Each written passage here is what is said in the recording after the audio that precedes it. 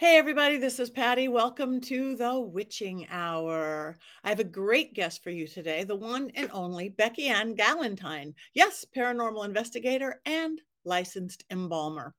But before I bring on Beckie-Ann, where's Patty? Because you know that if I don't do this segment, I have no idea where I am. That's kind of my normal. I wake up going, where am I? So if you are tuning into this, the first week we first drop, which is Monday, October 16th, we are halfway through the month. We are almost to Halloween.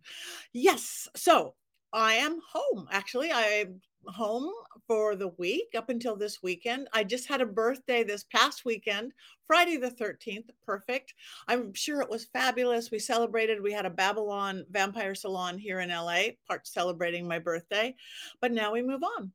Tuesday, if you are in town or not in town, because it's virtual, I am teaching a divination class at my school, University Magicus Divination, like dowsing rods, pendulums, tarot cards, candle gazing, ways of telling the future with divination. So, if it's something you know or you've been curious about, I actually talk about what kind of people are good for doing tarot, what kind of people, if you're more visual or more audio or more emotionally based, what divination works best for you.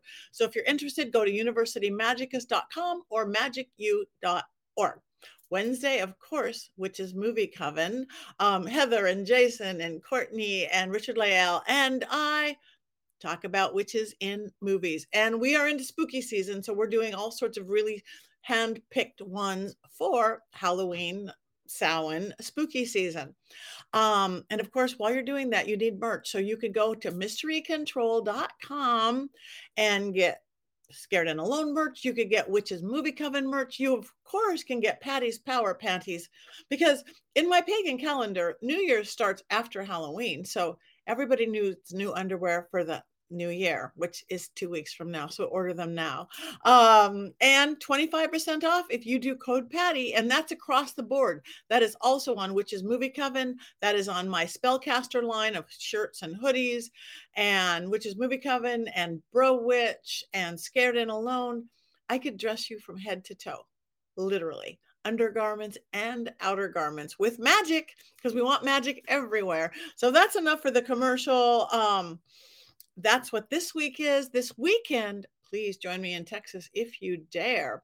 It is a Haliflix, which is part of Paraflix, the Ghost Hunter Girls, which is Natalie and Haley and Alicia and Sarah and Christy and myself. Yes, a girls ghost hunter team and our friend David Taylor, because we need a token male, are going to be at the most haunted location in Texas, Haunted Hill House. And you guys, we have a few tickets left.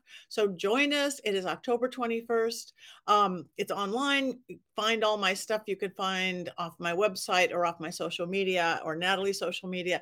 It is a Paraflix Haloflix event. So join us for that. And then the next week, Halloween week, I am going to be, of course, be in New Orleans at the Endless Night Vampire Ball, which is October 28th and 29th. We actually have about 4 days of festivities that whole Thursday, Friday, Saturday, Sunday. So join us in New Orleans. I'm actually going to be home for Halloween Day itself, so I could celebrate with my neighborhood kitties because we do something called Halloween. And then I'm off to Mid-Michigan Paracon, November 4th and 5th, or 2nd through 5th. And it's a really good one. Lots of great people. It's my first year at this particular Paracon, and I can't wait.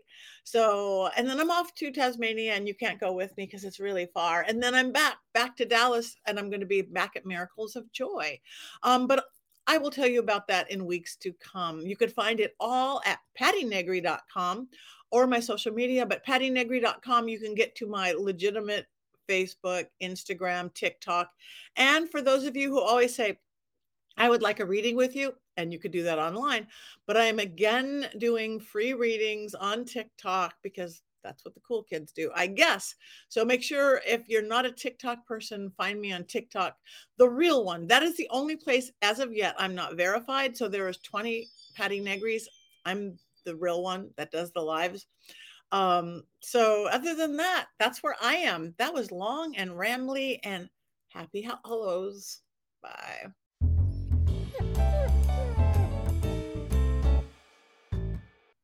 Hey, everybody, guess what time it is?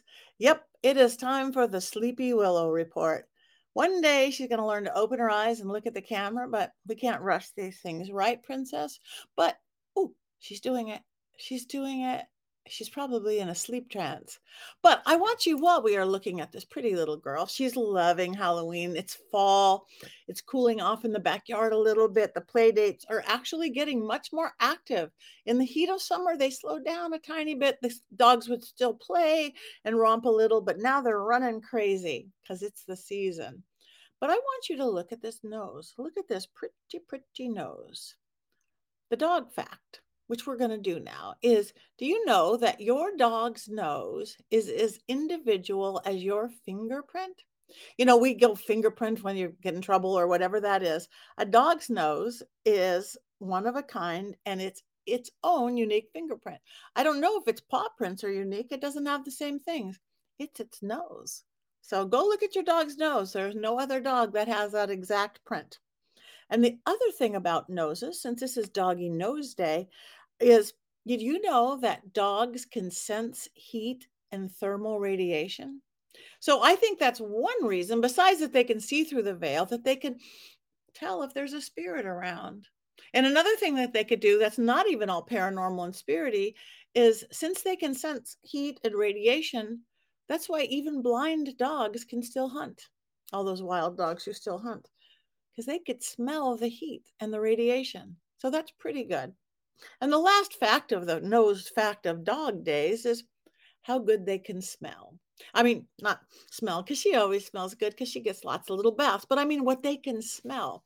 Do you know that a dog's nose has 300 million receptors in it? 300 million. A human nose, we only have 5 million. They have 300 million. That is why she could smell a hamburger a mile and a half away being barbecued. Right, Willow? Yes. That is why these are superior animals indeed. Special thumbprint on their nose, special heat sensors, and look at the beauty in that nose. Anyway, that's it. That's the Willow Report. Go check out your pup's nose. Bye.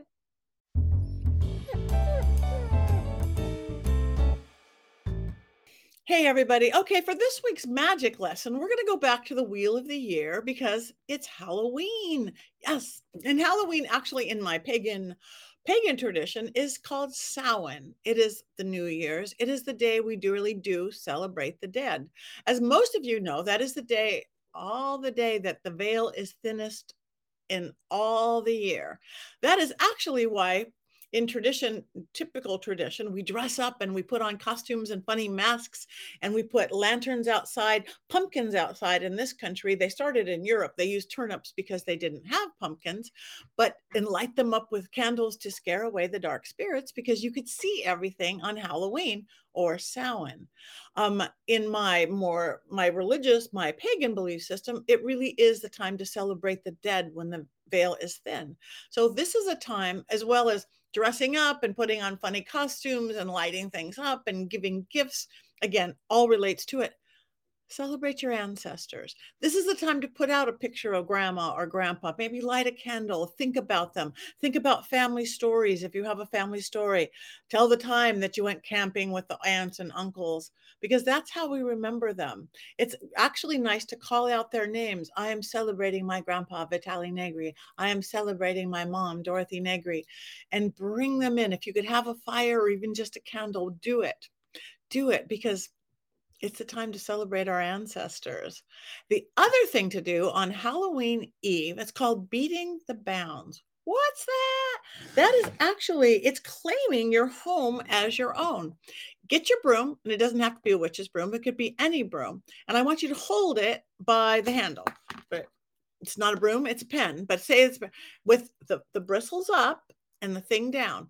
Walk by your front door or your room door. If you're just share a room, you have a room or your apartment door and claim it. Hit the broom on the ground going, I claim this space as my own. I claim this apartment as my own. I claim this house as my own. I claim this land as my own. You hit it with a butt of your broom. It reverberates through the land below. It reverberates into the house. you are claiming that as your own. Even if you've lived in your house for years, it's really good to do every year at Samhain. It's called beating the bounds. Actually, do it anytime that you move and you have a new house. You want to claim it and really make it your own. But try to remember to do it on Halloween Eve. Remember, it's magic out there. The spirits, it's a really good time if you are into communicating with spirits, mediumship, even spirit boards. Just make sure that you take it seriously. You are not disrespectful, and you set up your wards and protectors, whatever they are. Work within your belief system, work within elements, call in your dragons. Just make sure you know who you're going to call if something gets out of hand so it doesn't get out of hand. But celebrate the dead because that's what this season is all about. And then it's a new year. So that's the magic for today. Beat the bounds, put up a picture of grandma, and eat some candy. I have some spooky fun magic for you today. I have the one and only Beckie-Ann Galentine. She is a paranormal investigator, licensed embalmer, and so much more. I can't wait. I'm excited to get to know you. Welcome, Beckie-Ann. Thank you so much for having me, Patty. I hear we've crossed paths a few times. I didn't even know. I just got back from Mass Paracon, but last year we were there together, but again together separately, passing each other's cross. So, for people who don't know yet, how did you work into this paranormal world of ours? So, my first experience that I had was when I was studying science. So, I was studying laboratory science and I experienced something I couldn't explain in a graveyard of all places. I know some people are, a little apprehensive about calling a graveyard haunted. And after that, I kind of just became obsessed with the idea of replicating that. And I was skipping class and showing up late the next morning and, staying out late, always tired. And I realized this institution is not going to provide me what I need to know about this. And through my journey, I've kind of learned that there's beauty in the inability to replicate these experiences, I guess, and the idea of something being meant for you in that moment kind of set place where it's like, I'm not meant to replicate this. So I did have an experience a long time ago, and I kind of told myself, no, that's not what it was. And as I grew, I kind of accepted that was paranormal and it was meant for me to see, but I'm meant to see it in different ways as I go along this journey. So that's how I ended up being interested in it. However, it really kind of changed and became my entire life while I was working as an embalmer, because on my 2 days off, I would just explore haunted locations. I was working in the peak of COVID. So I have 2 days off and I just couldn't make friends because we were in a lockdown. So I just started exploring these like beautiful historic locations in New England and it changed my life. Wow, that's amazing. Thank you. And so, how did the embalmer part come about? That's So, several years ago, I had lost a friend and it kind of changed the trajectory of my life in more ways than I expected it to at that point. I at that time I was like dead is dead, nobody comes back from that, and I didn't know what to explore at that point. I saw these people in this scene that I was in, this music scene, as vibrant people that I thought could live forever. They felt immortal to me. And when someone I was very close to, who always believed in me, passed away, I said, I need this death to mean something to me. I need to turn this. And grief does make you feel like you need to make it matter. And I took that grief and pain and put it into studying. I had a 4.0 in school and I always just thought, like, in the back of my mind, I'm doing this for her. I'm doing this for Franny. And at at a certain point, that's all I was thinking. That was the capacity of it. I saw a medium. I had never seen a medium before. I didn't know if I even believed in that. And I sat down with this woman in Salem, actually, and she looked at me and she said, there's someone with you with blue hair. And I just was like, there's no way you would guess that. Any person that tells me now at this point, like, there's mediums that don't know what they're, ever since that moment, I was like, no, you would not just look at me and say, you have someone who passed away recently with blue hair. And it just gave me chills. And she said, you're helping people like her. And it was just So there was no way she could have known. I didn't have a platform at that point. So it kind of created this cohesive relationship between the afterlife and end of life care that has made me who I am. That's pretty amazing. And yes, it's, I love, so have you gone more into that like mediumship world that you accepted it as part of who you are, obviously? How does it conflict with your science that I cannot replicate this, which is science, as we know? Does that crash or does that inspire? I think at some point it has created challenges because I was in a field that teaches you that death is an irreversible cessation of life. That is the exact definition. And I just believe that, but there were too many kernels being planted in my life. And I don't know if that's everyone's path, but it's certainly mine. While I was sitting in class, I had my professor tell me a ghost story, and everyone kind of quietly turns around and they're like, "You heard that. She said that. Do you believe it?" And I was like, huh, what motivation does a mortuary school professor have to tell us this? So it eventually became a point where I was telling ghost stories online, but I wasn't saying I believed them. I was just saying alleged, it is said that.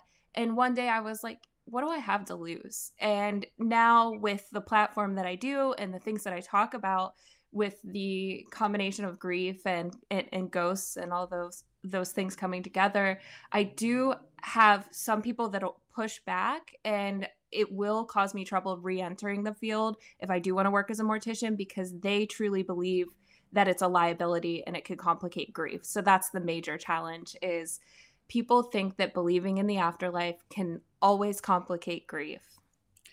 That's so it's interesting because if you look, you take traditional religion, everybody has some form of afterlife, whether you're going pearly gates or this or reincarnated. So it's interesting that that's all okay, except for the maybe this paranormal ghosty side of things. Yep, So and it opens you up to lawsuits because the government gets involved at some point. So before we had these funeral directors associations telling us what to do, people were able to keep bodies at home for as long as they needed to, grieve this person and say, we want to keep you with us. And now it's like you have 24 hours or 48 hours to cremate, refrigerate. There are so many restrictions. And one of them would be, if I were to own a funeral home and say, I want to bring in a medium to talk with our people, our guests, that puts you open for lawsuits. that's wild. I Hmm. had a yeah, one of my best mediums, I'm a medium. One of my best Hmm. mediumship sessions was with a mortician who also is extraordinarily gifted. And I was called in by a woman who lost her son and her husband within the same week, and was Wow. the grief was unbearable to her. And what the three of us did with, we finished each other's sentences. And it was probably the best experience one could have for a woman who just lost her husband and her son. So that it's kind of sad that it's like that, because literally I've gotten things like iPhone codes from the deceased so the wife could get the photos off, stuff like that. So hopefully that changes. Or Yeah, that's why I continue with my platform. I do a lecture. It is called Grief and Ghost Hunting, and I explore those. And I try to bring back historical accounts of grief and things people have gone through. And I talk about what we're doing to spirits today when we say, you're going to die alone at a nursing home by yourself, and a stranger's going to come and get you, and they're going to take you away. And I'm going to ID your body, not in person, but with a photo, and you're sanitized, you're treated like a biohazard, and how that's going to affect which of the people from our life linger and look out for us, because we've told them they're essentially to be discarded. wow, that's amazing. So you have you had in going into the embalming field, working within a mortuary, have you had paranormal experiences? I know you started talking about the iffiness of graveyards, haunted, not haunted, the dead is there. What about the mortuary itself? I would say there have been times where you'll feel the presence of the person when you're transferring them into your care in their home where they recently passed, and all of their things and their family are there. And it almost feels as though they could be watching that. But I haven't found this idea of oh, you're working with the deceased. I think they understand you as a function. You're almost a tool. Like you are washing them and that's it. It's a relationship to make sure that their remains are respected. But at the same time, I haven't found anything of that nature. I have found, I would say, maybe non-human entities may linger at funeral homes, born from grief or frustration from people working in them. And at my last funeral home that I worked at, I had someone say, "Oh, there's this going on back here. I just tell it to get off me when it gets too close." And I'm thinking, that's not a person. That's not a human spirit. That's something clicking onto you and sticking, spiritual muck of some sort. Right, right. Which it could be, like you said, it's created from grief, like a tulpa, egregore, servitor, feta, whatever that is, Mhm. self-created, or an elemental, or lots of things in my belief system. But Yeah. that's a trip. That's good. Yeah. Um, Yeah. so getting into your paranormal world, I see you've done all sorts of amazing investigations. I have to ask you about one specifically because I'm obsessed with it, and I don't know why I'm obsessed with it. And I haven't been there, and I don't know why I haven't been there. And it's Gettysburg. For some reason, I'm not that into war, and I'm not overly into history, but I am obsessed with Gettysburg. So whether it's a past life thing, so what was your experience there? You know what's interesting? Out of all the places I've been to, I have been the least connected to Gettysburg, and I'm from Pennsylvania. I was born and raised there. My parents tried to get me to go there. They're like, "You love the paranormal, you love these places." They go on little trips there every couple of, years, and they've always tried to get me to go. And I love history. I love the antiquing. And when I went to Gettysburg the first time, I'm like, I don't quite get it. And maybe that apprehension was because I wasn't ready to understand what was going on. I returned again. I stayed at the Farnsworth House, and as I start to stay in these places, and you're given a certain itinerary or like rubric when it comes to studying war when you're growing up. When you're in grade school and they're telling you how to perceive it. You're not told put yourself in the shoes of what it would be like to be on the cusp of your life and being ready to start your life and imagining what you're going to be and what career you're going to take on, but instead you're sent to fight this war that you don't quite understand. And then it started to click for me. So Hmm. it is an overwhelming sense of sadness, but it takes a certain level of empathy, not just looking from the outside in, but truly trying to understand any side of the war, right or wrong, or, there's this self imposed sense of, I need to be here. And then you start looking at places like the orphanage. Those were children. Those were children, no matter what, like through and through. So, this upcoming trip that I'm going to be taking to Gettysburg is going to be more immersed than I've ever really spent. It's going to be the most time I've spent there, but I am trying to understand it. But I would say Gettysburg is like a, front to back dictionary. It's 6 inches thick, and you have to start pulling up and truly learning it. I think if you're just in there for a vacation on a surface level, you're not going to understand. And when I was at the Farnsworth House, I did find, we were having these experiences, and there's people who have studied it at length. We have friends that wrote books on it, and it was just kind of, I just imagine them going up the steps and really trying to understand what they were feeling, knowing with the bodies piling outside that they would be next. And maybe I'll never be able to understand that and truly connect with those spirits on that way, because I don't think it's fathomable. You can dress up, you can reenact. It's unimaginable what those people experienced. Right. I get it. That's why I was like, why my obsession? So thank you for Yeah. that. Well, it'll be interesting when you go and see where the deep dive. Mhm. What is your most, since it's October, it is spooky season, the veil is thin, is what I believe. So there's going to be more activity noticeable to people around. What has been have you had a most memorable experience of the paranormal, good or bad or unexplainable? I think every facet of my experiences has a reason, but I will, because it is October, I'll tell you what I would consider what I thought was the worst one, but I guess the most misunderstood one is what I like to say now.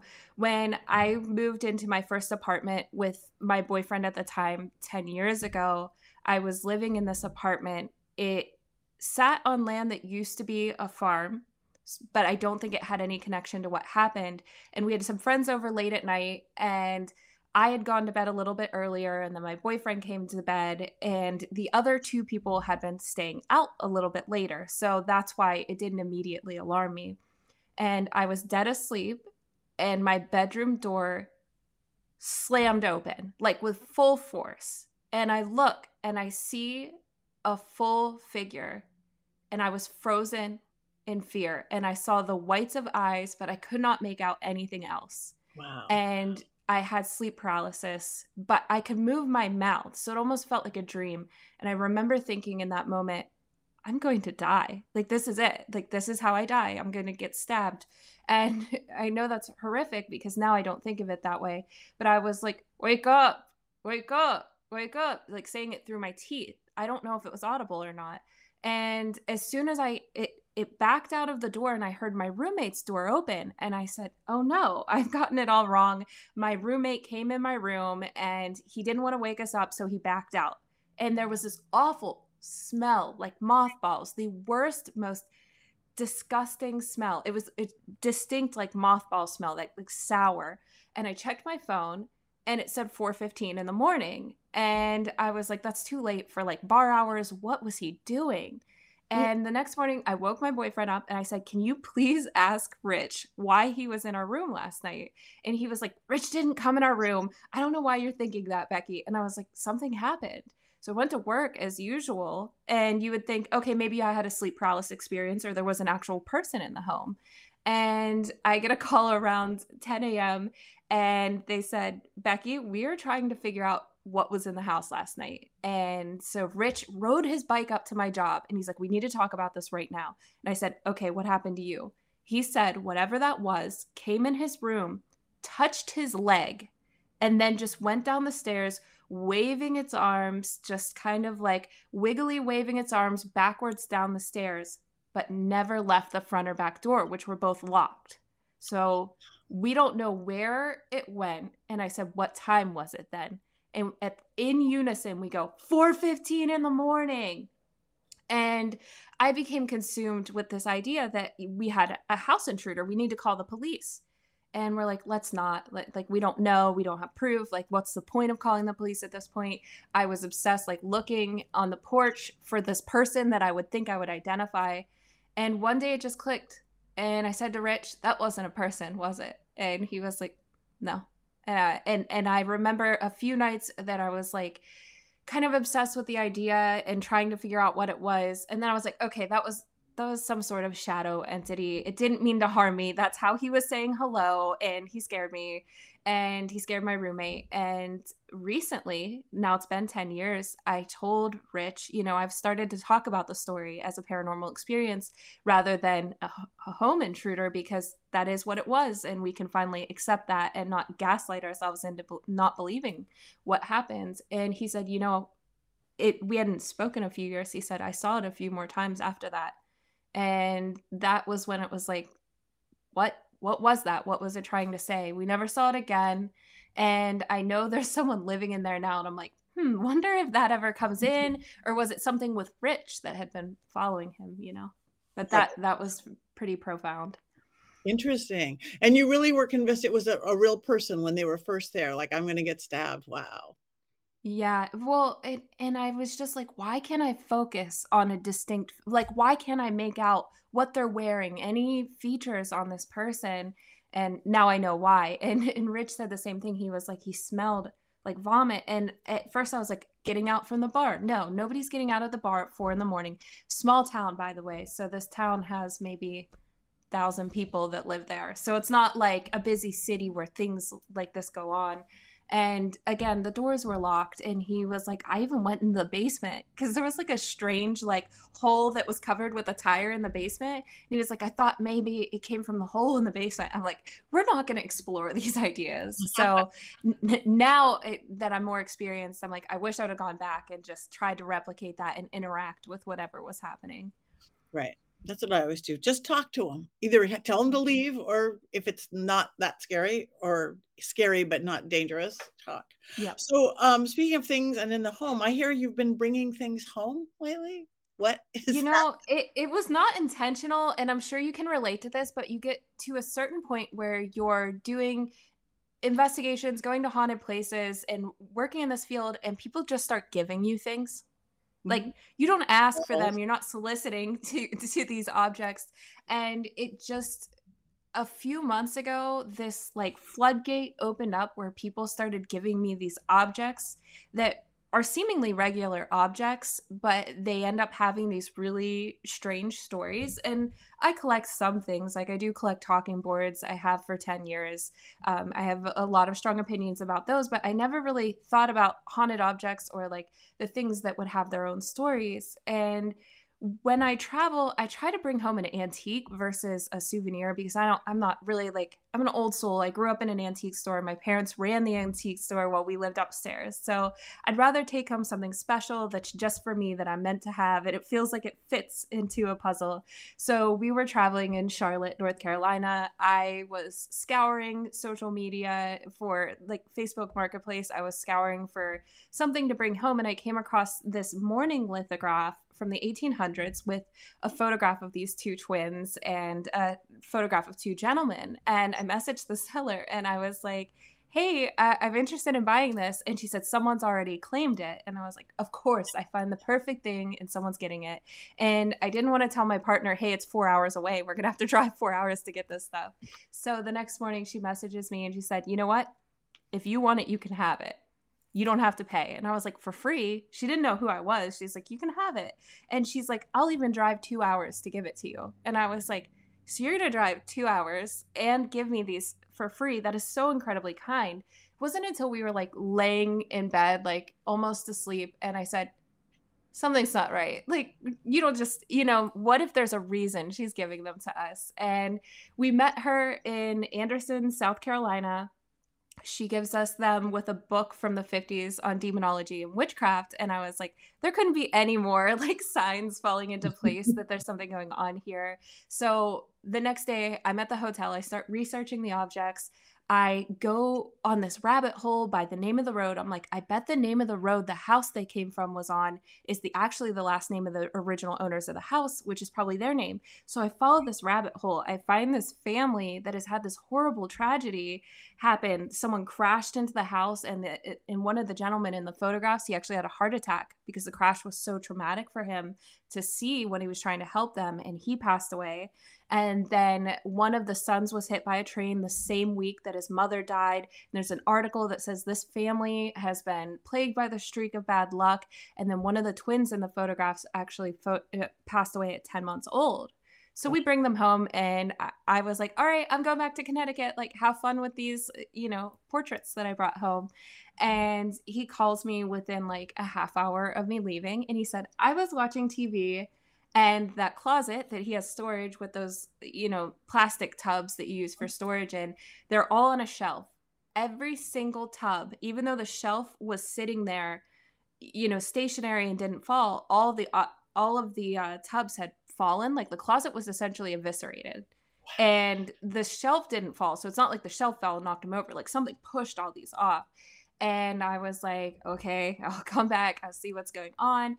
And we started investigating, and I was like, who did this in the closet? And we hear, I'm scared. And then I was like, of course they would be scared. I brought them from Georgia from their custodian that they had for 10 years. And if it's an infant spirit, probably the older twin might be attached to the portrait because he never got to truly grow with his younger twin. And that's probably the only picture of her. right. And we just we bought a rattle, like an antique rattle that made sense, and like pacified them. And we haven't had any experiences yet, or since then, we haven't really interacted with them because I don't think of them as like, do something for me. It's just I keep you safe and things have been good since. But then this opened up, like, I guess, the inspiration for other people to do similar things. Right. And a few weeks later, I messaged a guy and I was like, hey, I'm interested in this talking board you have for sale. And he's like, it's $150. When I drive 3 hours to meet him, he said, I don't want any money. You can have it for free. And I was like, what's going on? You know how much this is worth. Why? And he's like, it has plagued my life for 10 years. It came from a home where a woman passed away. Her body was undiscovered for some time. And, I just have had people screaming at me about it. And all of these other things have happened. And I was like, okay. And I guess he just didn't want the exchange of one item for the other and to have that money.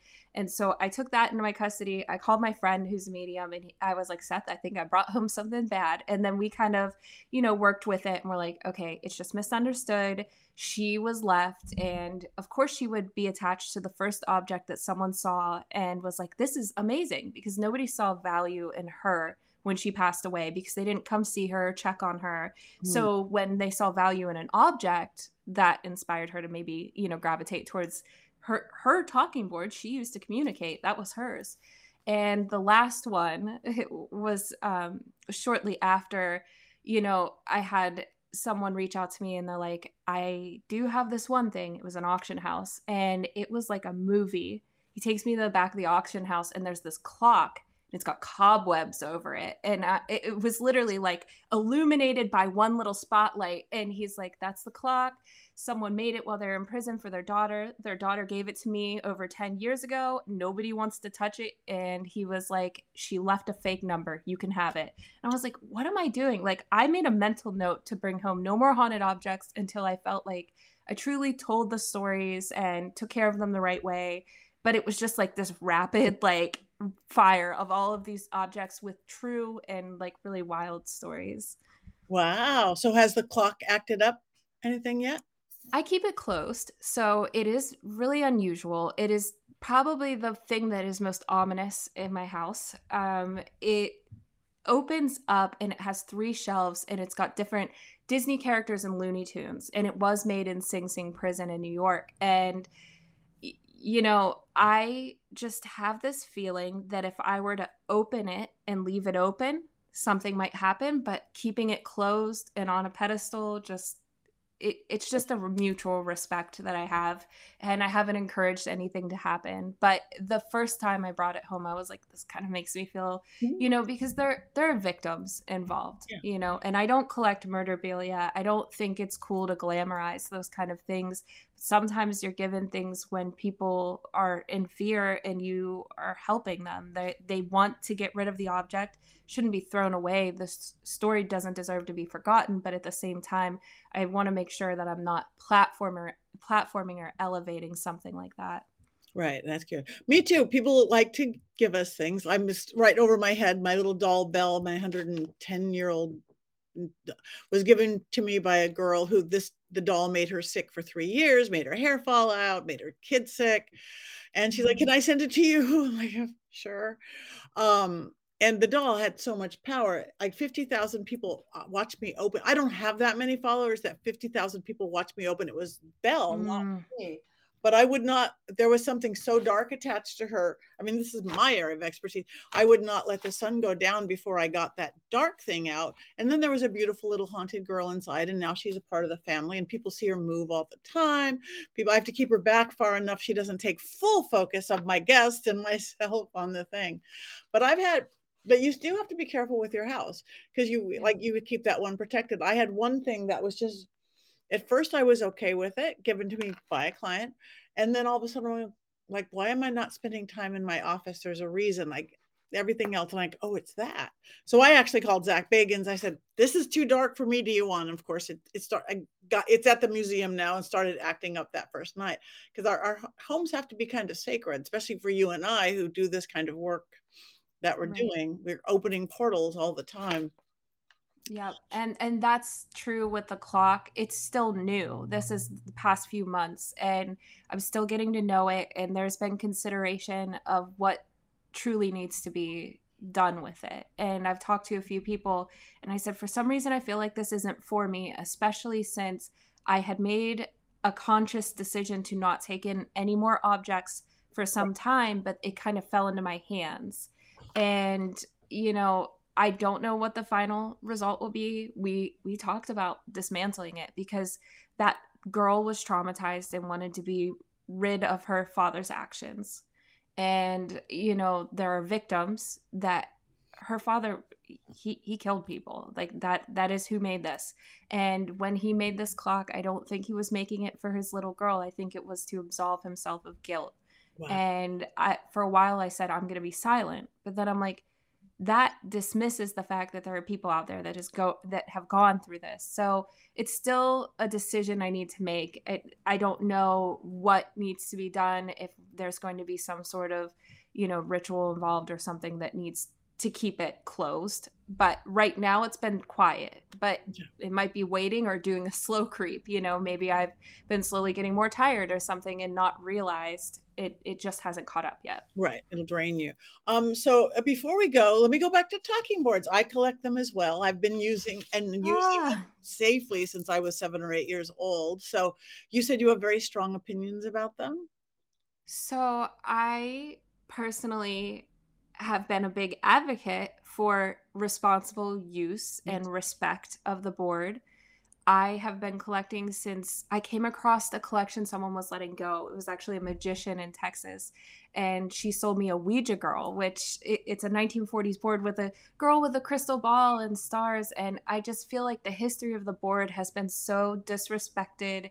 It's been taken by men who fought over it. It's the women involved, have been completely erased, other than the people in the Talking Board Historical Society are working to bring these names and these stories forward.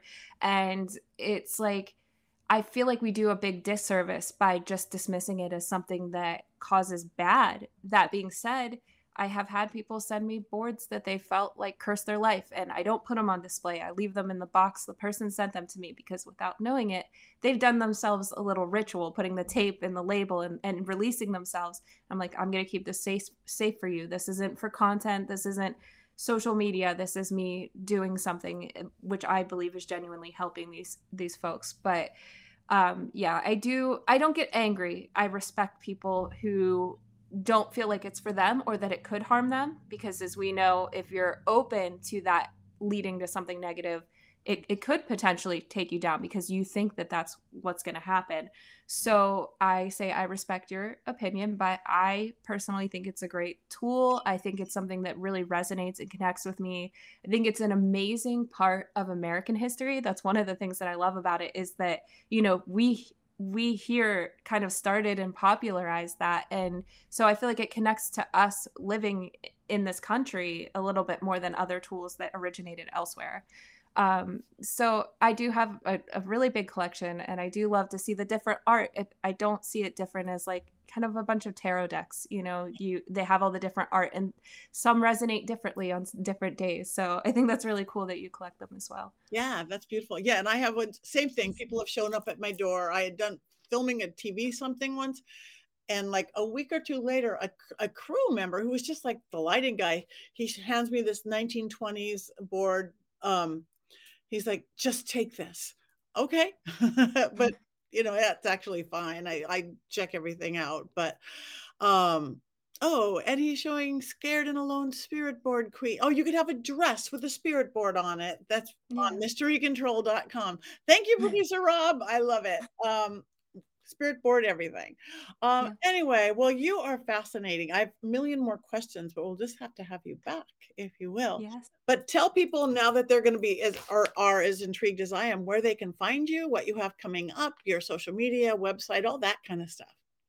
Sure. I can be found on TikTok and Instagram as My Bloody Galentine.